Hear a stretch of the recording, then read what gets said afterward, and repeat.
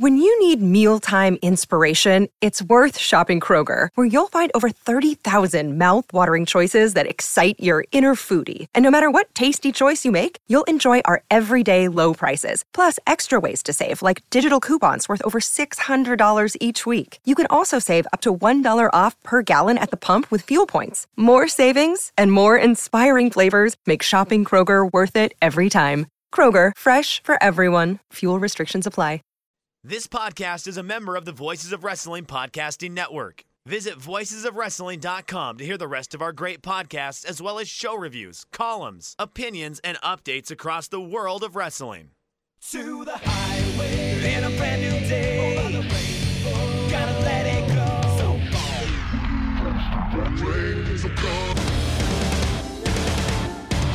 Fast to finger down. Dance tonight together. Hear everyone is singing.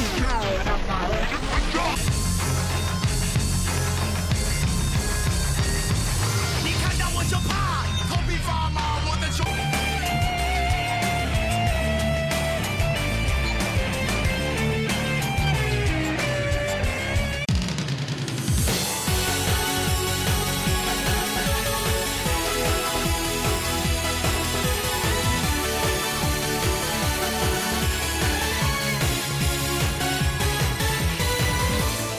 Welcome back to Open the Voice Gate for June 30th, 2020. We are members of the Voices of Wrestling Podcast Network. You could find us on the Voices of Wrestling podcast feed or on our own dedicated feed on all podcast platforms and platforms out there. I meant to say applications there. Podcast platforms and applications. We're on all of those. You can find us on Twitter at Open Voice Gate.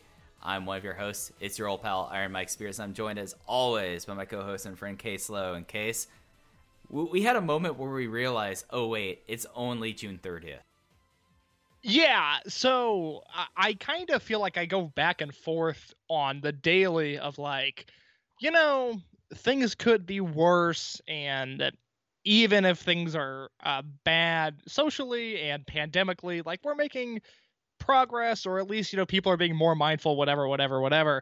And every once in a while I'll have a day where I wake up and I'm just not feeling it. And today was one of those days where I had no patience. I was way more pessimistic than I normally am. So when I went to take my walk around the neighborhood, which I take 10,000 steps a day. All right. I'm not going to brag, but I do that. Okay. Some people don't. I do that. In the midst of my neighborhood walk, headphones on, world off, to quote a Tumblr post, and just very in my zone. And I'm walking by this older gentleman in at least his 60s, if not his 70s, in the neighborhood. And I should note, I'm wearing a t-shirt that I got recently that I'm not, by no means am I bragging or anything, but I bought a t-shirt that says "End Racism" from a record label that I like, and it's two hands shaking on the front of the shirt. And I just like the shirt. It's not overtly political. It's not even directly anti-police. It's just a nice shirt that says "End Racism." And I like the shirt, and I felt good wearing it. And then this old guy walks by me, and I hear him through like the noise of my headphones, like, "Turn around, let me see that shirt." And I kind of pause. I'm like, shit, what did Hannity say last night? Like, what are we going to do here? And I turn around, and he's like, that's what I thought your shirt said. Man, you younger generation, you younger people, you guys are doing it, man. Thank you for wearing that shirt. Thank you for standing up for this bullshit. And then I had this wonderful conversation with an old man that I was not anticipating on having. And look, there is work to be done. It is not a victory or a large victory by any means, but it gave me the pep in my step that I needed. And it was a very nice, positive interaction. So if you are, I guess, feeling hopeless, remember there is hope out there. Yeah. Mike, to answer your question, I'm doing fine. I think you asked me how I was doing, and I went on a 2-minute monologue. I'm doing all right. Well, you had to get your verbal steps in. That's exactly it. I'm taking that from now on. That is how I'm going to justify talking as much as I do. It's my verbal steps. Like, it's reps. You know, Albert Pujols in the cage every day. I don't know why he's the baseball player I thought of, but whatever. This is our reps, man. And actually, this Open the Voice Gate's not reps. This is the big time. This is the major leagues right here. Voices of Wrestling Podcasting Network. There we go. Yeah, no. Other conversations you have throughout your day, excluding the one the very nice, pleasant conversation you had with the older gentleman. those are all practice here. And we're not talking about practice here. We're talking about playoffs on this show. As this was the playoffs of the empty arena shows, as the lights at the end of the tunnel, we are pushing through the front doors. We are out of the empty arena era for now in Dragon Gate with this last 6 matches that we had from the Rainbow Gate tour. How about that for a transition? I'm pretty proud of myself there, making that work. I did not do great on the opening, did better on the transition. You know what, man? We're gonna go as we go along here. We're gonna find our groove. You found your groove for that transition. I'm gonna work on finding mine because, as you mentioned, we have now seen the light at the end of the tunnel, and I'm so excited with how the empty arena shows, at least for now, because things could get worse, so we might have to go back to empty arena. But at least for now, I'm so happy with the way the empty arena shows ended, and I am so happy that this weekend we have crowds once again. Yeah, so on this week's update, we're going to talk about the last 2 nights of this run of empty arena shows that happened or were aired on June 27th and 28th. We're going to run down the full cards. We talked about this last week when we were just talking about X, but now we have the full cards for this weekend shows at Kyoto KBS Hall on the 4th and the 5th. It is to my understanding that these will be live on the network, how things usually are. Probably will not have commentary. It'll probably be the usual old single cam setup for there, and then after that we'll take a look at the schedule for the remainder of July, and we have a couple news notes to get overway as we're out of this era, it seems, at least in Dragon Gate. We do have some resolution here. It does kind of feel like that they've worked through what they all set up, at least from that's my big takeaway from this last weekend. All right, we have some resolutions. There's no title challenges kind of dangling over us. We have some movement. It does seem like that we're moving towards what they're planning on doing for the remainder of this year. Yeah, it's so nice after King of Gate, which was good, and we certainly got, the winner of that tournament left with clear direction.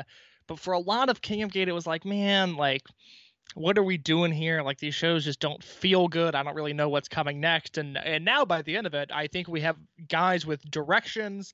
There's excitement in the air. And just to confirm what Mike had hypothesized, yes, the KBS Hall shows on July 4th and July 5th, as well as 3 other shows that we'll discuss towards the end of the show, are all airing live on the Dragon Gate Network. As for commentary in Japan, or English commentary for that matter, I do not know yet. If it's going to be a true reverting to form, I would say that the only show that will have full production up initially will be the Korkin show, and I expect that will have Japanese commentary. I don't think, or I haven't heard, that there's going to be any sort of English commentary for that Korkin show. And if it was done, it would be similar to what New Japan is doing, where they're doing the English and post, and that is up about a day later. So we know nothing as of now, but if we get any updates, at Open Voice Gate on Twitter is where you'll find those. Yeah, so let's get into these 2 nights of shows as well. This one actually really felt like that they had a full, maybe Kyoto show with a title, or a Kobe show with a title match that was basically spaced out between 2 days. That was my big takeaway here, is that we had 6 matches across these 2 nights, 3 matches a day, and you had the rookie opener, you had a straight tag, and then you had a trios match, another tag, and then a bigger tag match with bigger stakes as the semi-main event and title match. And it did kind of feel in a way, it was reconditioning me, because the way I watched these all back to back. Okay, this is what a standard Dragon Gate live show was, and then came away with this. I mean, this probably was, I felt the most complete weekend of shows that they have had, or matches they had during quarantine. My lowest match was the opening match on the 28th, the tag match of Torimon Army of Doi and Haraguchi versus KZ and Jimmy, but I still really liked everything we had put out here this weekend. Case, what were your initial thoughts about the final 2 cards on Rainbow Gate? We have a different worst match on the weekend, and granted, there were no bad matches on the weekend, but I have a ton to say positively about the Doi and Horiguchi versus KZ and Jimmy match that I think we can. Do you want to start from the 27th and just break it down as if it were a normal card? Yeah, let's do that. and kind of go from there. So I think we should start with Kagetora versus Taketo Kamai, if that's okay with you. And for me, this was my weakest match of the weekend. Certainly not bad, but I felt like this was Kagetora dominating the rookie for 10 minutes, and that's to me exactly what it was. I don't really remember Kamai doing a ton in this match. It was a lot of Kagetora offense, which, I have been speaking publicly about, Kagetora is just not my guy. So I'm sure there are guys where a 10-minute squash is rather appealing, but for Kagetora, it didn't do much for me. But Takedo Kamai comes away looking like he's capable of taking a beating in the ring. We've seen him show fire. We've seen him have grace. It's nice to see him almost rounding out into a full young boy, if you will. Like, we've now seen the aspects of what a dojo kid can do, and Kamai being able to get beat up well is now on his pedigree. You see, I'll be someone who will talk high about this match. This was my second favorite match on the weekend. I love this. I thought that I thought that Kamai really in this thing, I think you're dead on saying that he showed like all the aspects for being a young lion, young boy, a recent dojo graduate. It was something that like it really kind of picked up that he was someone that in a different era, in a different time, especially with his look, he would have been like Yamato Sito. Like I got a lot of that. That is very fair. Yeah, I got a lot of that there. I thought that their chops battles that they had, Kagetora, for someone that like I'm not as down on Kagetora as you are. He's just someone that just kind of fills out the card to me. He's garnish in a lot of ways. Like I've never been a Kagetora guy outside of the Yokosuka Chome tag team. So like I'm like okay here, but he lit up Kamai, something fierce for a good 10 minutes. The one thing I'll say is the one thing that I've noticed, and I think this is something that this was like a test for Kamai that I wouldn't give full marks on, was you could tell like the last 3 minutes that he was completely gassed out. Which I mean, hey, this is probably, other than dojo matches and stuff on Next, this is probably like his longest match he's had in his career. That was a singles match. So I could, for sure, a singles match, because have we seen a Kamai singles match yet, or has he been? He's either been teaming up or teaming against Kabune in all of his matches, I believe, unless something is slipping my mind. Yeah. So like this was a big test for him. I wouldn't give him a 100% A+ on this. I give him a good like B+ A- for this as like a test for him. Like he definitely is like rounding into a more complete wrestler. And I just like that. My big takeaway from the match is like after this match, where a good solid 4 minutes of it, where the two of them just hitting the crap out of each other, Kagetora going to the back just had a look of this prick towards Kamei, which I thought was tremendous. So I went 3 3/4. This is exactly what I kind of wanted in this kind of match. And maybe it is that I had the expectations of, oh, I want to see a rookie and veteran just go at it for 10 minutes. I love those kind of matches. And it, I felt like that kind of fulfilled a lot of it. There was definitely some places though that could have had a more interesting veteran. Kamai could have had 2 more minutes left in his tank and just gone full blast. But I ended up really liking this. It's a Mike Spears kind of match. That rating doesn't surprise me at all. No. Well, when this match got announced, did you already have in your mind like, oh, Mike's probably gonna go 3.5 to 3/4 stars in this match regardless? I felt like the floor was 3.5 unless something went horribly wrong. I love watching talent development. I love watching wrestlers kind of grow, and I felt like that Kamai really took a step forward in this match, and we got to see what his strengths and weaknesses are, and Kagetora's Kagetora. No, it's good stuff. I think even though I'm a little bit lower on this match, I think it speaks to the entire weekend of shows, which even when we've had empty arena matches that have peaked really highly, like Yamato versus KZ, Yamato versus Saito, the Ishida versus Okuda match from last week, there's still typically one thing on the show in these 3 match uploads that just doesn't meet the mark for whatever reason. And I don't know about you, maybe you differ maybe in these next 2 matches, but I thoroughly, 3 stars is kind of the minimum on anything this week. And I think most of the stuff was breezy, fun. Normally I'm an advocate of these empty arena matches being sub 10 minutes or really sub 12 minutes and kind of get in, get out, do your thing. But these matches had time to breathe this weekend, and it added just an extra layer and a new element into some of these wrestlers wrestling in Lapis Hall, which I just really liked seeing.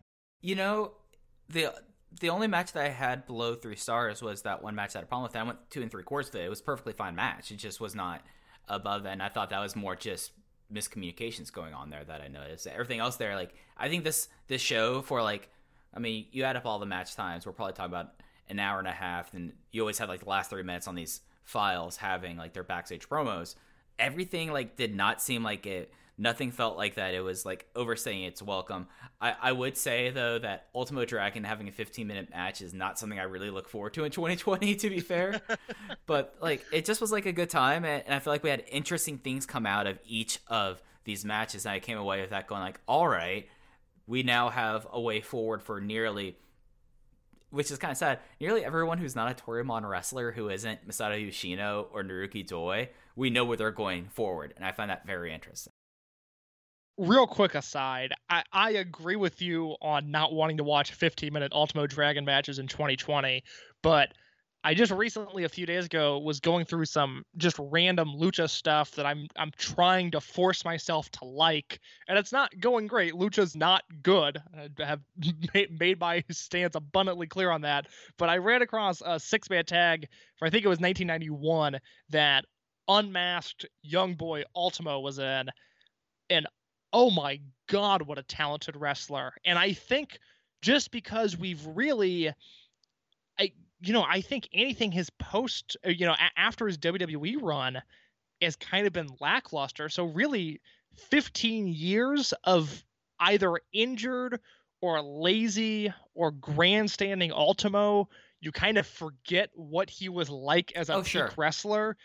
Oh my God, I enjoyed him so much. I watched that match before I watched this match, so he came in with a little bit of added goodwill. It wasn't like, oh man, I wish he was still that guy. I was like, you know what? Ultimo Dragon is a legend, and his presence, sometimes it annoys me, but here, seeing, what he did as a kid in Mexico in 91, where he's just doing grappling stuff that I have never seen duplicated, and he's flying all around the ring in a way that would get over in 2020, let alone 1991. I was like, you know what? Let me give him the time of day. He's doing all right. It's just something that for me that I would never disparage his career. I mean, you're talking about 1991, so we're talking about something 30 years ago, which is a testament to him, especially considering that he's had a couple severe injuries that really were the things that slowed him down in the 2000s when he was still a younger man. I mean, he would have been younger than Yoshino and Doi at that time when he had those injuries in WCW and then was trying to come back from that. So it's just one of those things that when I like going through the cards here, that was like that for Ultimo.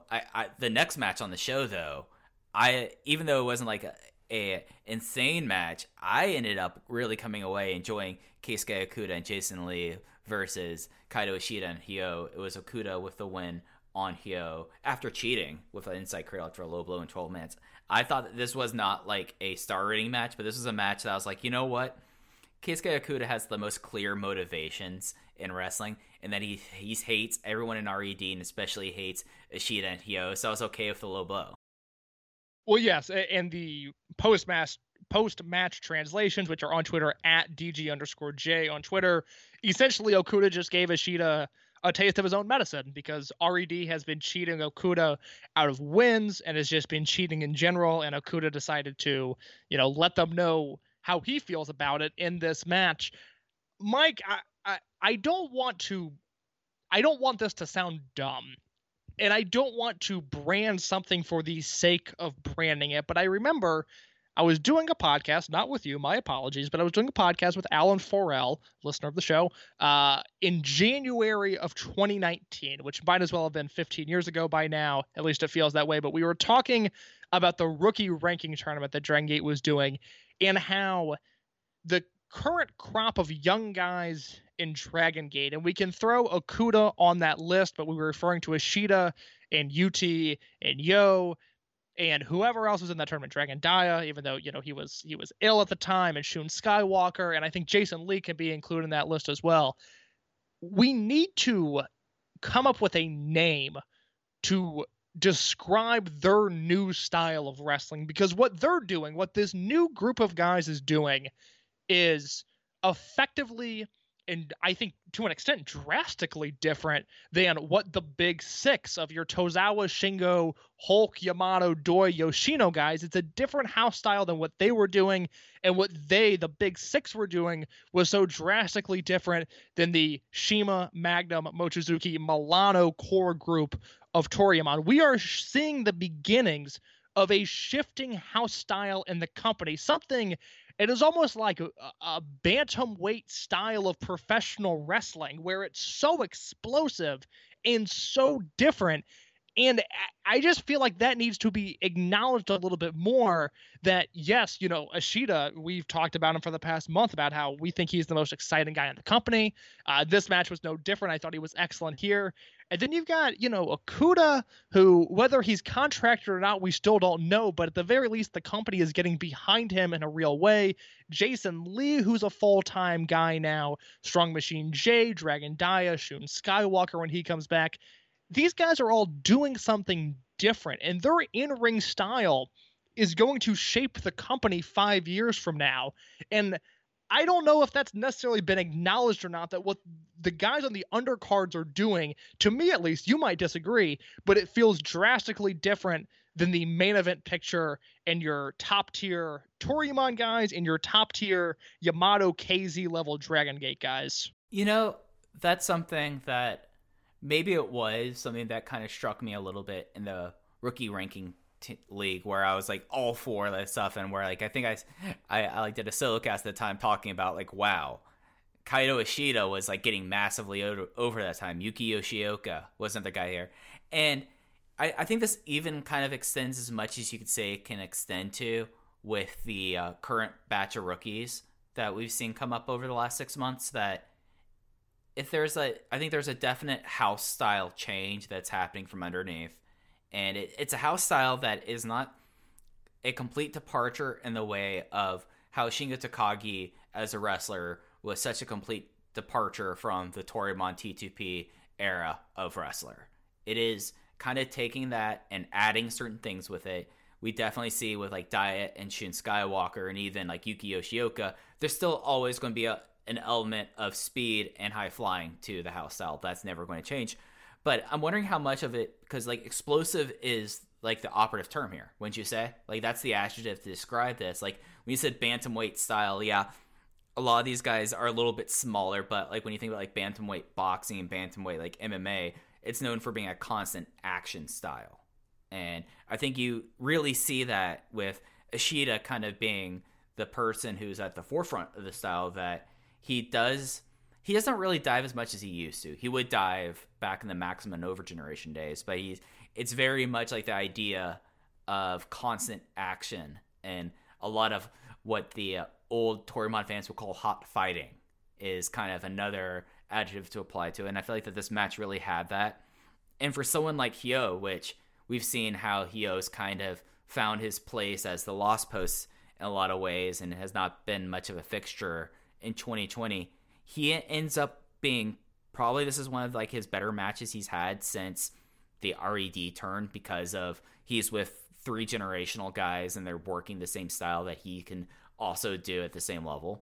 That's exactly it. This style brings out the best in him, because if it's Ishida and Yo against, Horiguchi and Saito, we don't get this version of the RED team either. It's secluded in the fact that it's generational in this house style. We really don't see a ton of it when it's, Ishida and Yamato in the ring. Then it goes more towards that typical, what we know as the Dragon Gate house style. But these guys together are cultivating something different. And I don't know what to do with this information necessarily. I'm not saying that we need to be the ones to come up with the name of it, although people have been saying we need to write the book on Dragon Gate. I don't know how that is possible, but we'll work on it. But I don't know what branding or what steps need to be taken to give this more spotlight, but I at least thought it was worth mentioning here because the match was incredibly fun. Yeah, this was a blast of a match.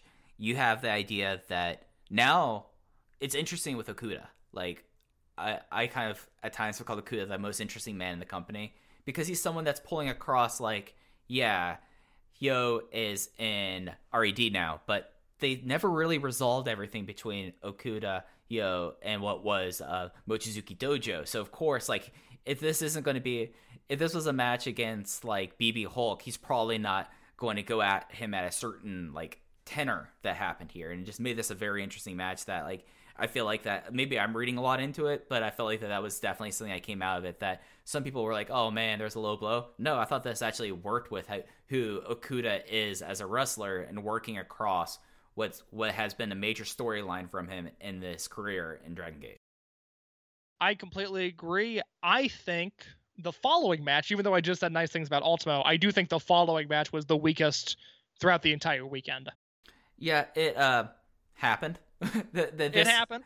This was Torimon versus Dragon Gate Army. The Torimon team was the aforementioned Ultimo Dragon, the Maraha Isapa, consisting of Genki Horiguchi and Ryo Saito, and they were going up against Yamato, KZ, and Strong Machine J, which is a kind of an interesting trios match, but this was not that interesting match. I went 3 flat and just moved along my day. It was more funny, me when I was watching this thinking, Genki Horiguchi picks like the wildest contacts. So like they like had like a bunch of like close-up shots on Genki Horiguchi with like these neon green contacts, and you like look at him, you're like, this guy looks like an absolute psychopath.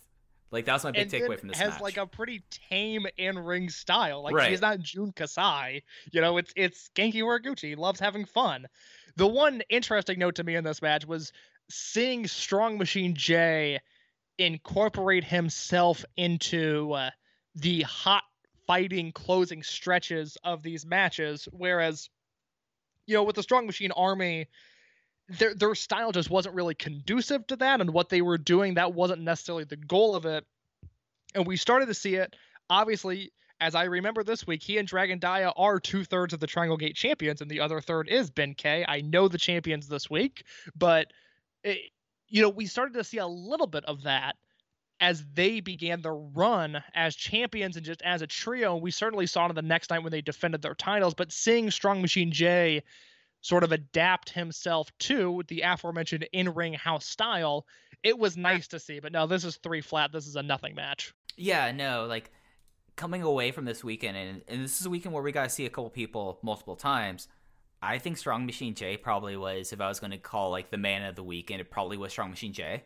Just because he was able to incorporate himself in this kind of match, and then the Triangle Gate match as well. I was pretty impressed with what he did there. But that's really all the thoughts I have for that. It was a good 3 matches. It was a good time, and it felt like the bottom half of a televised show. And then we kind of had the upper half of the televised show on the next day. The first match was my least favorite match, and it's not that it's least favorite. It just was something that, I came out of this match thinking, boy, Jimmy, for a guy who's been over for a while, this was kind of a match where I'm like, yes, we know Jimmy is big now, but it just was one of those things that for people like Naruki Doi and Genki Horiguchi, I was wanting a little bit better chemistry with someone, with like people that he would have wrestled with a lot over the last like 15 months, and I didn't really get it in this match personally. This was Naruki Doi and Genki Horiguchi versus KZ and Jimmy. KZ gained the win after the running elbow smash on Genki Horiguchi in just under 12 minutes. I feel like I need to go back and rewatch this match now, because you've got me doubting myself a little bit, but I'm going to stand strong with my convictions while we talk about the match, because, maybe Horiguchi and Jimmy didn't have the best chemistry, but Jimmy in the ring with Naruki Doi, Mike, my friend, I was very into that. I thought Jimmy held his own. We talked about when Jimmy worked on a King of Gate show, how it didn't seem like he had adapted to the new muscle mass, and there was a lot of mass put on. It didn't seem like he had adapted to that all that well, and was still trying to figure out how to contort his body in the ways that he used to be able to, but now he's just a heavier and, quite honestly, different human. Here, I thought he figured that out. I really, really liked him going at it with Doi in this match, and I'm disappointed that you didn't, because I thought this was going to be a Jimmy love fest. I mean, like, I felt like that Jimmy was a little out of control. Like, there was, like, the corner spot where he basically took out a cameraman, and it was just flying all over the place, and I like recklessness there. It just was something that for someone that they clearly have invested a lot of time in, and I do think that Jimmy is someone that I'm on record as being pretty positive on and being really excited to see where he goes. Maybe it was just that there was a lot of Jimmy and Horiguchi here that maybe I was just like, okay, I was not feeling that matchup, because him and Naruki Doi were great, and then KZ coming in like the key moments. I mean, pretty easy night at work, I would say, for KZ in this matchup. Like, he did not have the most difficult weekend out of anyone, so An easy night for him, and God, KZ's so good. I mean, watching him work at these empty arena shows, I think he's one of the guys that translates really well to empty arena. And it was just watching him and Doi go out. It's like, man, I really wish that was the world main event this year, because I think KZ is ready to finally become that top tier guy. I mean, realistically, it's like him and Yamato are the top two guys in the Dragon Gate Army, and granted, Yamato laps KZ in terms of importance and popularity, but KZ does seem like that number two, and I wish he would be treated as almost a 1B to Yamato's 1A instead of a 1 and 2. But it was a fine match. I enjoyed the Jimmy part of it.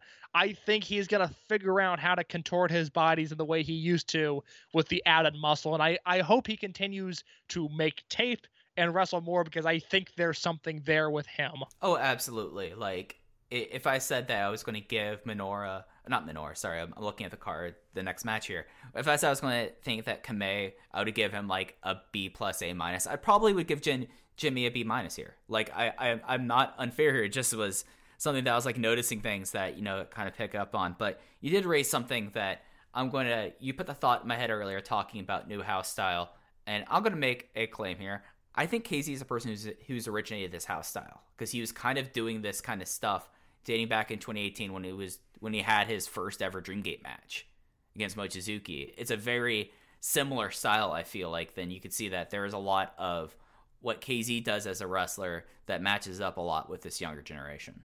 I think that's exactly right, and that's something I had not considered, but I think you nailed it there, because really, the roots of KZ becoming the wrestler that we know him as, which has to be traced back to, I don't remember if he was in Diehards or not, but for sure he was Bravegate champion Diehards. That's okay, yeah. So right around that time where he stopped being the heel fodder and the heel fall post when he became a real wrestler and was having matches with Akira Tozawa, and then later on his sort of long-standing feud with Shingo that never really got resolved. But it was like KZ was influenced by Yave, but wasn't really doing that style, whereas someone like UT, who we'll talk about in just a second, like UT is doing Yave, wants to enrich himself in that style, wants to become a T2P style wrestler. KZ is just very clearly influenced by that and has taken it into a new part of his game. And granted, the guys we were talking about earlier, your Ishida, Okuda, Jason Lee, Shun Skywalker, whoever else, maybe they're not as well versed in submissions or even in as like wacky flash pins as KZ is. But you're exactly right. I think we can trace the root of what is happening now on the undercards to the rise of KZ, and especially that Mochizuki match, which you were the one that reviewed that. That review was on voiceswrestling.com of February 2019, I believe. Is that 2018 or 2019? Jeez. I'm good with years. I can't remember on this. I'm blanking on this. I think it was 18, because it was 18 was Mochizuki, 19 was Pac, 20 was Doi. He's Mr. February. But that is a match that if you have not seen that, go find that. It should be on the Dragon Gate Network if it's 2018. Mochizuki versus KZ is a brilliant match. It was in Mike and I's top 10 of that year for Match of the Year voting, and I think it just feels different than most Dreamgate matches. And I think if you are a little unsure of what we've been talking about in terms of this changing house style, watch that match, and I think it will give you a better idea of like, oh wow, this is different than most of what happens in Dragon Gate. Mike, that was such a good point. Good for you, man. Hey, I'll take after I was a little bit defamatory towards Jimmy, I'll take the positive. I'll take that compliment. The next match we had was the Dragon Gate Army versus RED, as we had Yamato, UT, and Kota Minoura against who would be the top three in RED.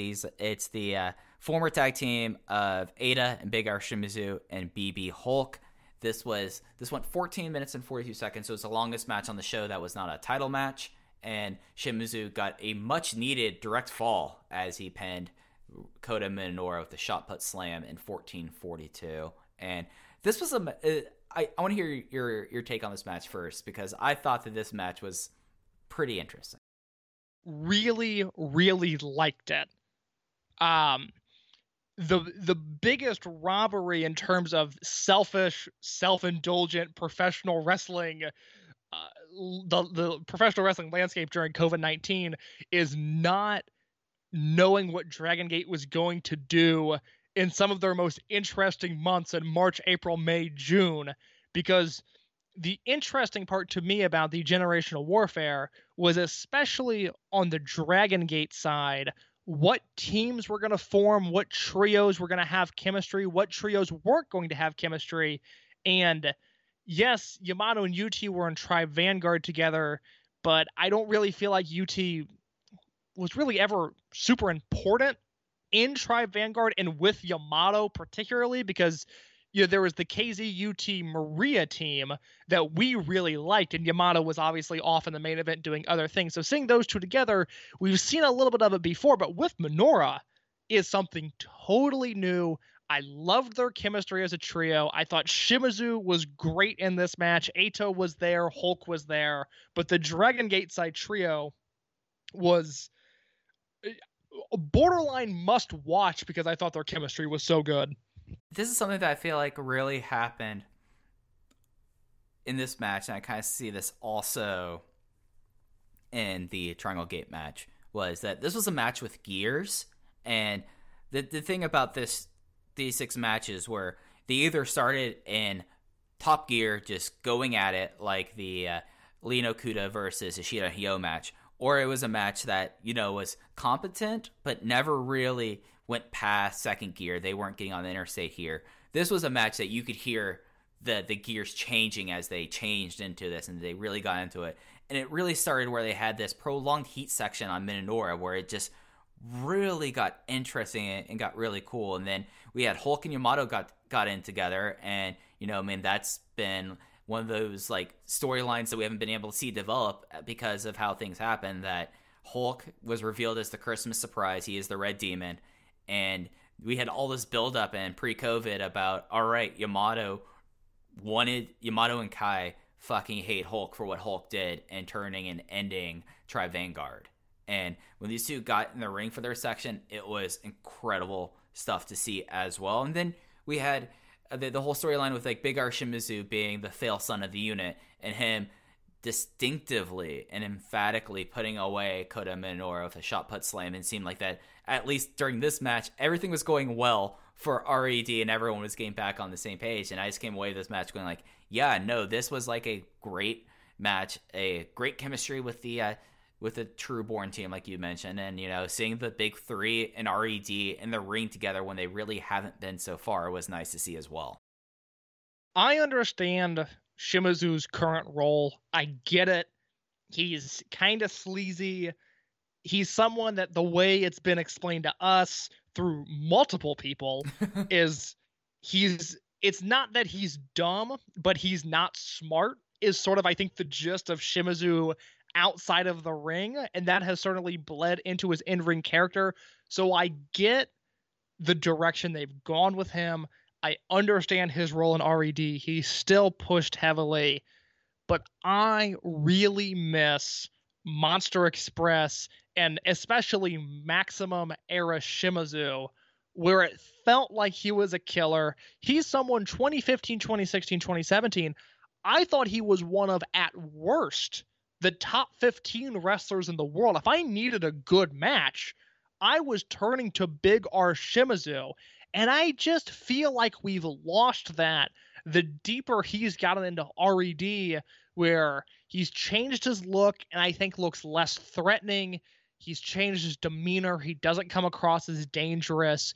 And it's just disappointing because I loved the early incarnations of Big R Shimizu, and seeing him be so violent and be so aggressive here, it was such a nice change of pace. I wish we had this guy all of the time, because when you have Shimizu in this state and you have Hulk who has a purpose and you have an opposing side that has such great chemistry, even in an empty arena setting, my friends, this is how you get to 3 3/4 stars from Case Low. Yeah, I went 3.5, and this was, I usually don't sweat it, and the only thing I sweat is if I have the fear or not, but this is a match that totally you can make an argument for me that's a 4-star match, and I wouldn't disagree there.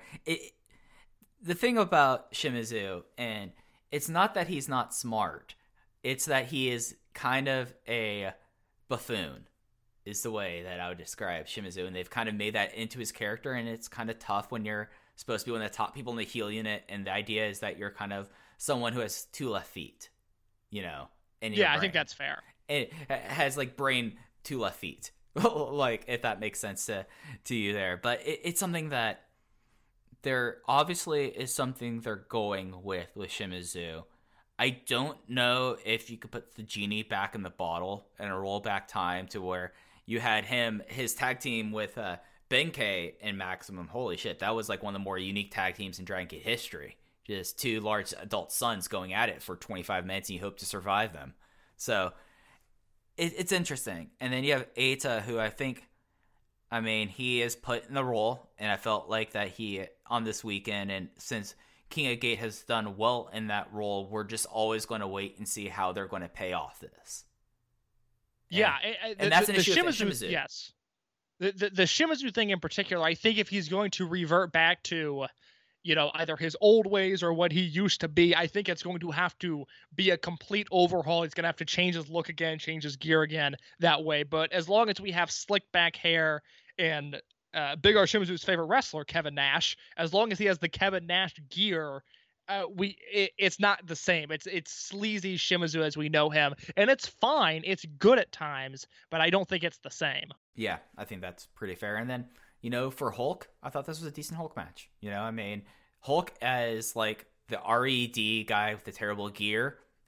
I've put 2014, 2015 Hulk out of mind, and this is the Hulk we're getting in 2020. I'm okay.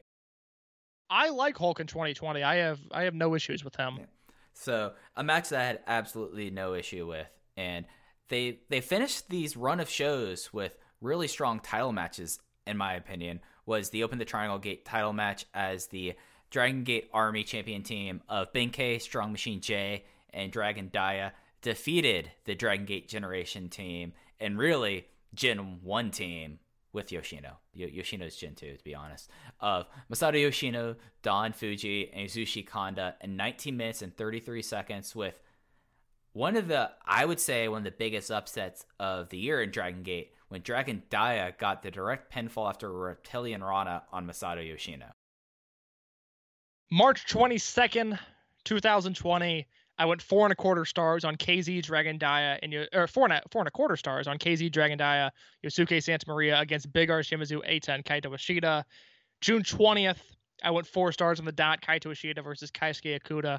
June 28th, 2020, Benkei Dragon Dia and Strong Machine J against Don Fuji, Masato Yoshino, and Yasushi Kanda. 4.25 stars.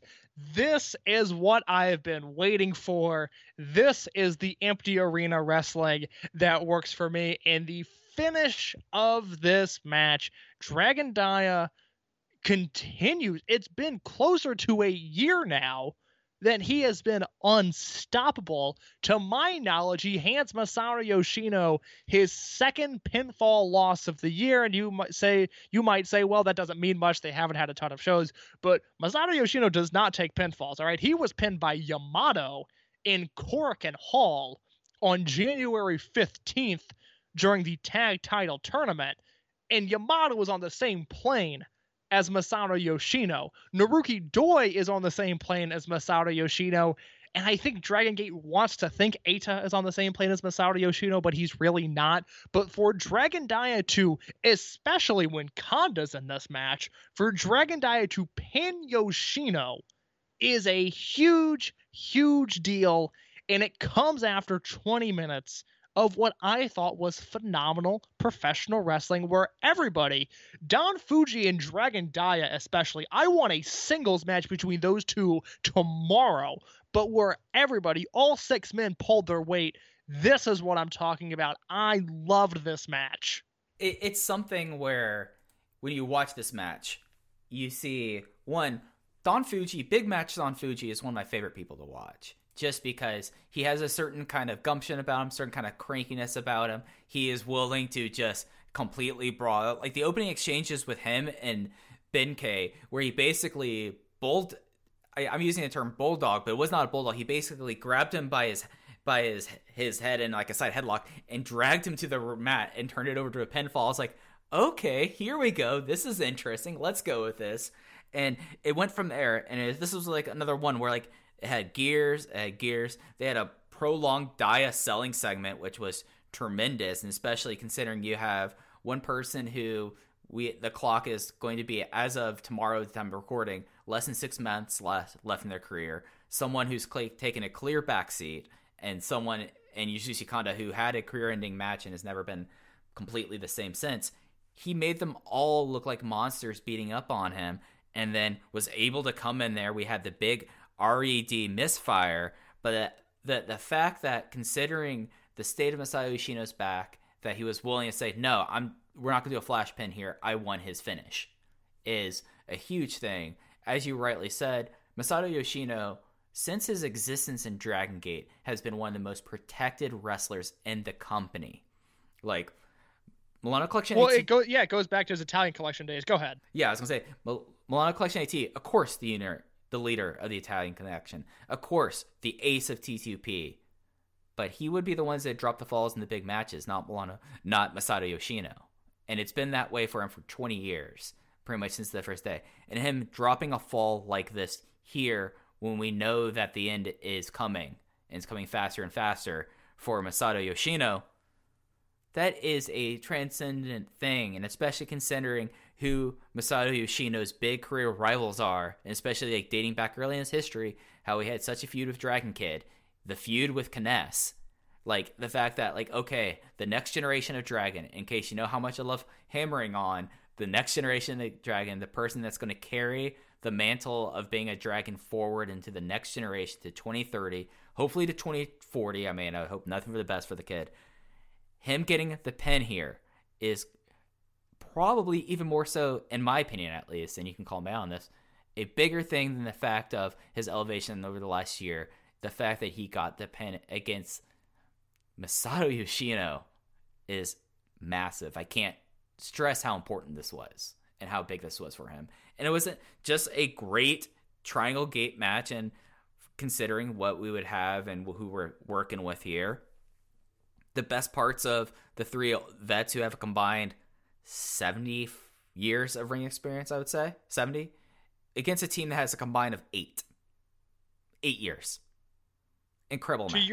It's to your point about Dia pinning Yoshino. I think it is safe to say this is the biggest moment in his career thus far. What none of us know is how these empty arena shows, how they will stick in people's minds if, anything memorable occurs. I don't know 2 or 3 years from now if I'm going to be able to say King of Gate 2020 was won by Eita, because these shows are just different. And I think, had this match happened in Korakuen, had this match happened in Osaka number 2, had this match happened even at the Fukuoka venue they run now, we would be able to say, like, remember when Dragon Dia pinned Yoshino for the first time? Like, that was a huge deal.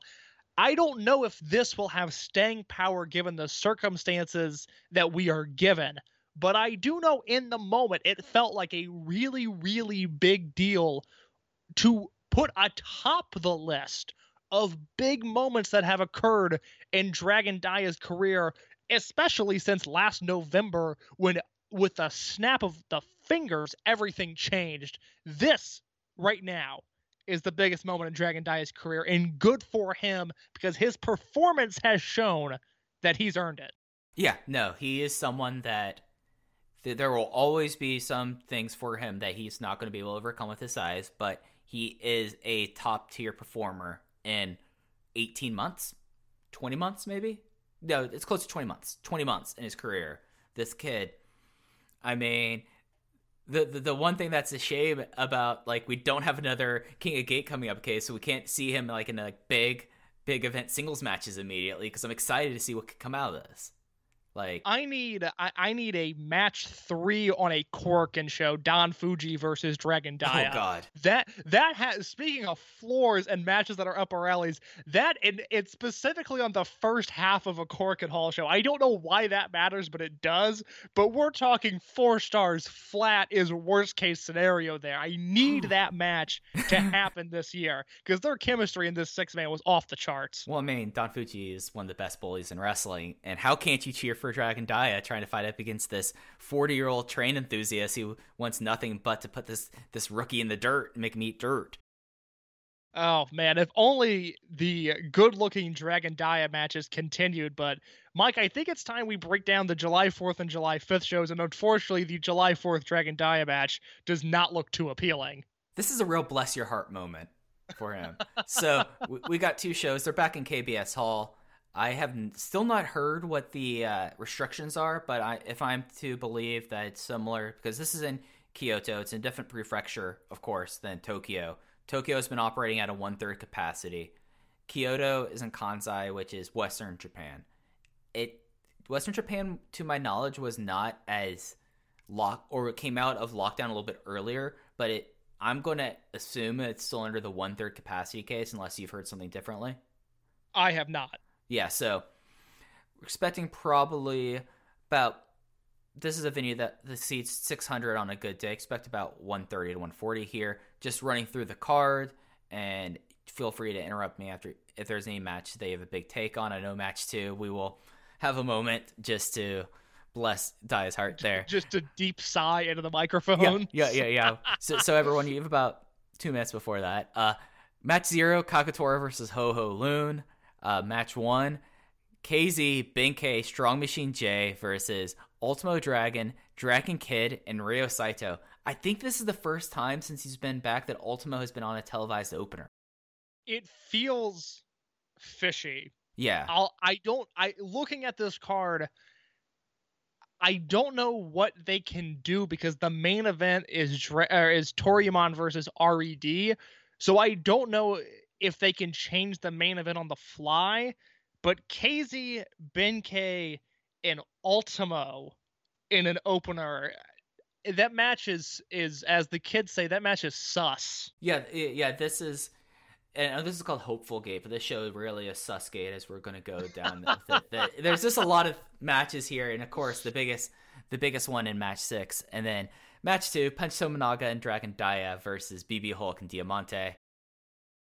At the very least, Diamante and Dia should have very good chemistry. We'll see. We will see. Match 3, which actually, as like the match 3 singles match, can be something really interesting, is Dragon Gate versus RED, Yosuke Santa Maria versus Big R Shimizu. There could be some gears moving in that match. I'm into it. It feels like a match that is going to mean something, even if the in-ring isn't all that good, although I think it will be. But this has angle, this has promo, this has something looming over it. As I said, this is Susgate. Something's going to happen. Match 4, and in the Mike Spear special match, Yamato and Kai versus the Mochizukis, as Masaki Mochizuki teams with his former original M2K partner and the person that he took his name from less than 20 years ago. They are reuniting. We are getting Mochi tag, as it's Masaki Mochizuki and Susumu Yokosuka. Don't think there's going to be anything happening here other than this is a match where we're going to get to see a lot of mean people hitting each other. I can't believe that this match is being booked because it doesn't entirely fit with the storylines. No, not at all. Mochizuki's not in the Toriyama generation. He's an outsider. He's unitless right now. So I'm delighted at the prospect of this match. I think this match will be excellent. I'm just a little surprised to see it on these shows. Yeah, it's something you're like, okay, this is just wanting to have a fun match here, and I'm okay with that, but it sticks out there. Match 5, we're basically getting somewhat of a run back, but taking out Hyo, as we are having Dragon Gate versus RED, Keisuke Okuda and Jason Lee versus Kaito Ishida and Kazuma Sakamoto. Okuda and Sakamoto, actually really both of those guys in Sakamoto, is going to be pretty interesting, I think. Sakamoto's good. This is going to be a good match, and it's positioned late on the card too, so it's going to get some time. This could be really fun. We'll talk about it, especially with the July 5th show. I really like these cards, though. I think they're coming out of the gate with the right matches. Yeah, and then of course we talked about this last week, but we have the first entrance of X as Speed Muscle, Naruki Doi, and Masato Yoshino are teaming up against X versus Ada, Takashi Yoshida, and Hyo. In case I went to my bookie, I went online and I found out what they were offering odds on. They would not let me bet my house on X being Shuji Kondo. I was really disappointed. I am a liberal man in many senses. What most people do does not bother me. I typically do not care as long as it's not harming others or harming me. But I've always had a bit of a prejudice against gamblers. I don't know why. Actually, I know why, because my father does, and it comes directly from his line of thinking. So I'm not a degenerate. I will not be gambling on this match. But if I was a betting man, I would be betting that Yo will be eating a King Kong lariat by the hands of Shuji Kondo when things are all said and done here. Yeah. We're going to see how good Hyo is on taking a crazy bump here, because that's going to happen. And I'm an action junkie. So we have two sides of the coin here. Soon to become a steroid guy is my understanding. Peer pressure is something that's happening right now. A lot of people think that I got into tracksuits as a thing in the first half of the year, and they think the only thing that make it look better is if I got on the gear, got some Deca, got some Andro, got some EPO, and just get really ripped and gassed. I'm going to fight up against that because, I don't want to get on roids. I just hope that when All Out 2021 happens and we're all vaccinated and we're all happy and the economy is in flames, but we're all happy because we're gathering as wrestling fans, I just hope that you are so roided up that you have trouble walking through Rich Kraetsch's doors when you enter his home. I want shoulder to door frame. I want you to be that big, Mike. I really hope this happens. So you want me to be the American Ben K is what you're saying? Yes. No, whatever Ben K is on, it can't be legal in the States. At least I hope it's not legal in the States. But if you could get that, I'm all for it. I mean, God, I'm just imagining just like walking to the house where Rich and the nurse like turn around and go like, Spears, what the fuck did you do to you? Every step causes the house to shake. Like the floorboards creak. Yeah. It's just buff Mike Spears. Don't worry about it. I mean, I have enough of just like playing out things in my head, things that I've slighted people, things that I think I said wrong and I beat myself up on it. I imagine how much I'd beat up myself for like accidentally knocking over things because I am just too jacked. But if you're too jacked, you get to beat up other people instead of yourself. That is the perk. But aren't I beating up myself though when you think about it? Oh, man, that is real. We do not have time to break that down right now. Ooh, man.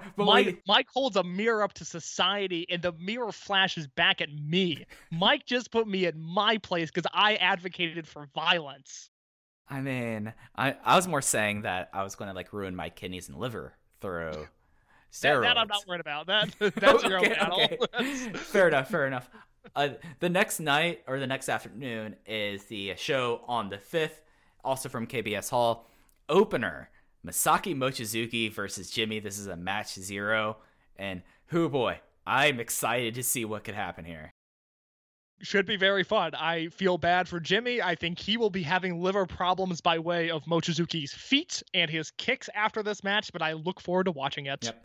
And then another interesting match 1 as Ultimo Dragon again is in the opener. This time he is teaming up with Don Fuji, Gamma, and Kento Kabune making his in-ring return.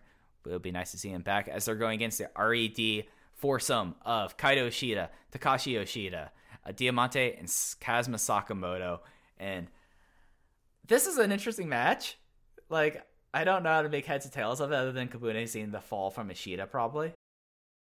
Yeah, it's a really fun-looking match where, unfortunately, the result is not in question, where Kabune will be eating some sort of pin, but having the young guy team up with the Toryumon guys, and I guess Gamma to an extent, although he's old, so I kind of lump him in there. 2020 Wrestler of the Year, Gamma. God, you're right. That's going to be put to the test this weekend. But oh my God, that man, that took me back to a simpler time. But yeah, no, this should be really fun. I think Kabune and Ishida and Kabune and Sakamoto, again, very high on Kazuma Sakamoto right now. I think those could be really fun pairings. And then we have a pair of singles matches. Both of them are Toryumon versus Dragon Gate. Both of them have a level of spice that I'm interested in. Match 2, Susumu Yokosuka versus Kota Minoura. Match 3, Genki Horiguchi versus Keisuke Okuda. I think this is going to be an interesting thing in match 2, seeing where Minoura is as he's coming up on his 3-year anniversary. Super pumped for both of these matches. Again, I like everything on these shows. Yeah, this show is so much like, if you're going to only get up and watch one of these shows, sadly this is going to be happening like at 2 a.m. Eastern time, but this would be the show to watch live.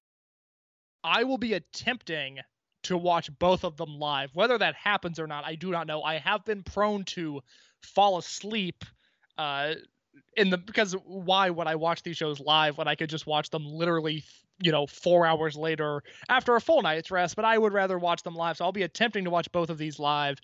And Yokosuka versus Minoura is going to be hard hitting. I think it's just I'm so excited to see what this match is going to be.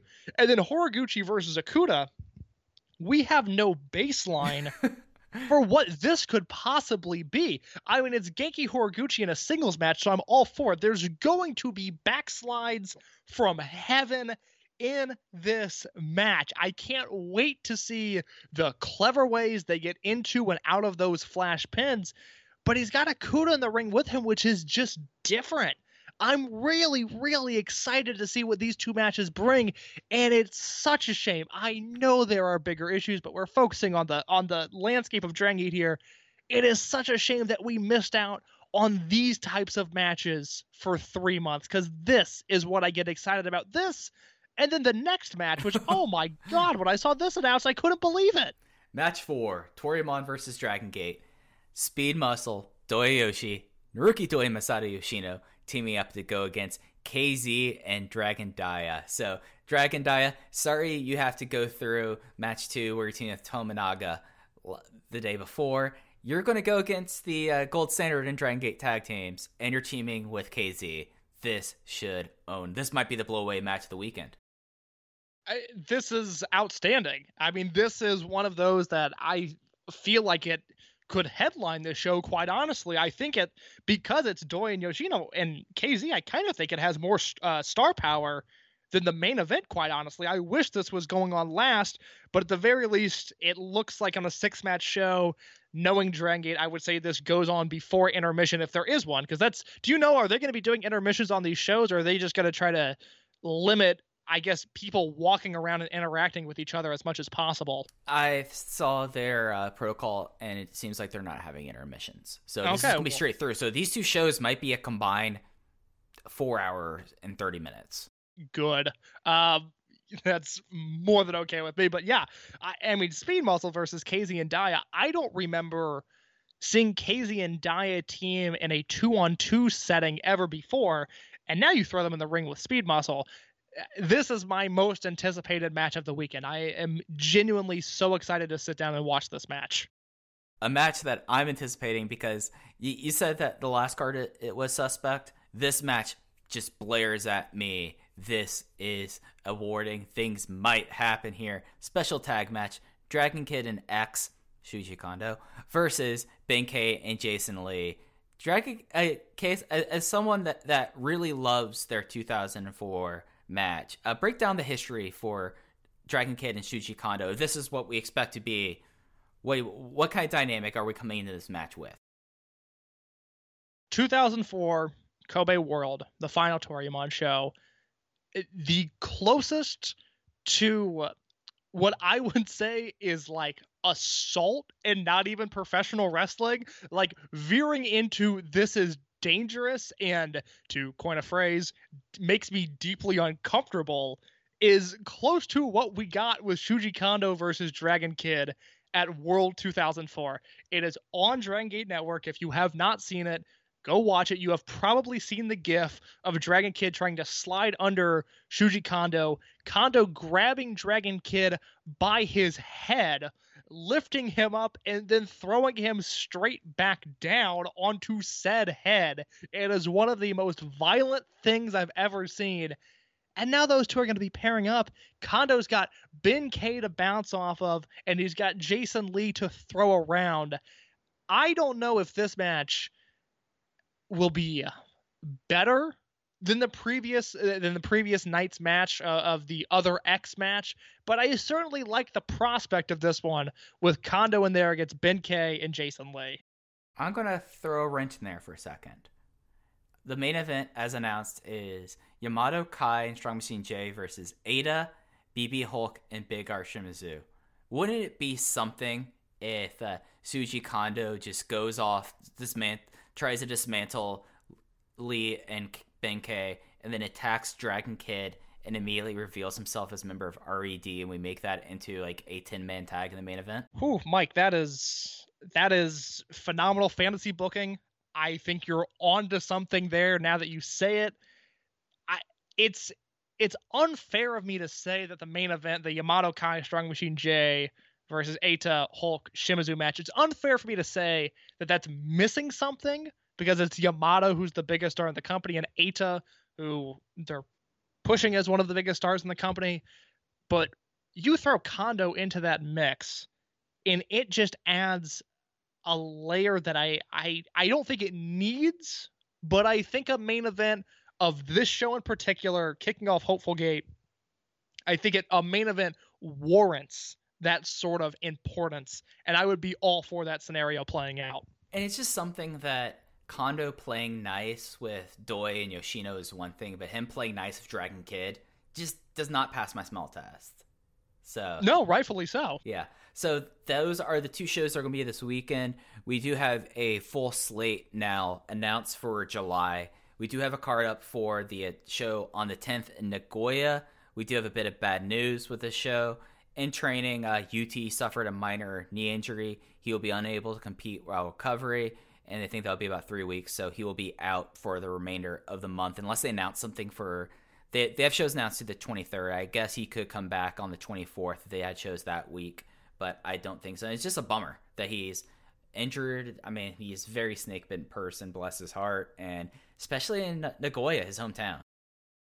Yeah, he's got to miss out on his hometown show. He's got to miss out on Cork and on the 15th. It's a shame because he looked really good in the 6-man this weekend and has looked good in the 2 matches he's had since his return, where he was out for over a year.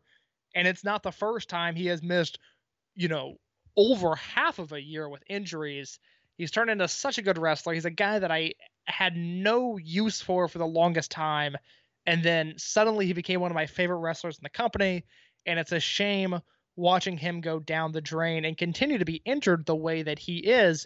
The good news to come out of all of this is, like Mike and I said, we've got the shows on the 4th and the 5th in Kyoto. We've got the show in Nagoya on the 10th, which will not be taped unless something changes, which I don't anticipate on it doing. We have a show from Osaka that will be on Dragon Gate Network on July 12th. That is from the Osaka number 2 Edion Arena. July 15th, obviously on the Dragon Gate Network, Dragon Gate returns to Korakuen Hall for the first time since February, a 5-month gap. Good for them. I'm excited to see what they do. They have another untelevised show on July 18th. July 19th, they roll into Kobe Sambo Hall, where we saw the first 2 empty arena shows where they had the wrestlers set up around the ring. This time, as long as everything goes according to plan, they will have fans around the ring, and then another untelevised show on July 23rd. So within the span of 3 weeks, we are getting 5 live Dragon Gate shows. And at the time of that we're recording this, they will be, yes, limited capacity, but with fans. I am very excited to see what comes for Dragon Gate this month. Yeah, and I think that the first 2 Hopeful Gate shows definitely get the gears rolling. There's nothing on the show that the nice thing about having at least this format they had through Rainbow Gate was they were able to tie up most of the loose ends. We do have that after the Triangle Gate match. It does seem like the 6-way rivalry that probably was going to be the Dead or Alive match what seems to be kicking off again, it does seem like that's something that's still an ongoing issue. We have everything going on in RED. We have Big R Shimizu. We have X. And then we have, of course, Ada being the nominal number one contender who does not want to have his title match, but he wants to take out Masato Yoshino first. But Case, we are now back into the swing of things. We originally started doing these updates thinking there would be like half an hour, 45 minutes. But of course, we had a lot to get into here. Do you have any other last thoughts before we wrap it up? I'm pumped that the shows are returning to some semblance of normalcy. Mike and I will have audio coverage of all of these shows. I will likely have written coverage of both Kyoto shows and the Korakuen Hall show for sure. I'm pumped. I hope you guys are as well. Yep, and it's, given everything going on and the bigger thing at stake, it's nice to have some little sense of normalcy that we have here, and it's going to be cool to see how things are going and seeing like how the crowds react, and it's just a lot of things to kind of get into. So if you're someone that was kind of like dipping your toe in it, you saw the free show on YouTube, there's going to be a lot of stuff coming up in July, and it's like the rare time that I'd be like, yeah, no, this is the time to jump on, because things are going to get pretty interesting pretty quickly, I'm willing to bet.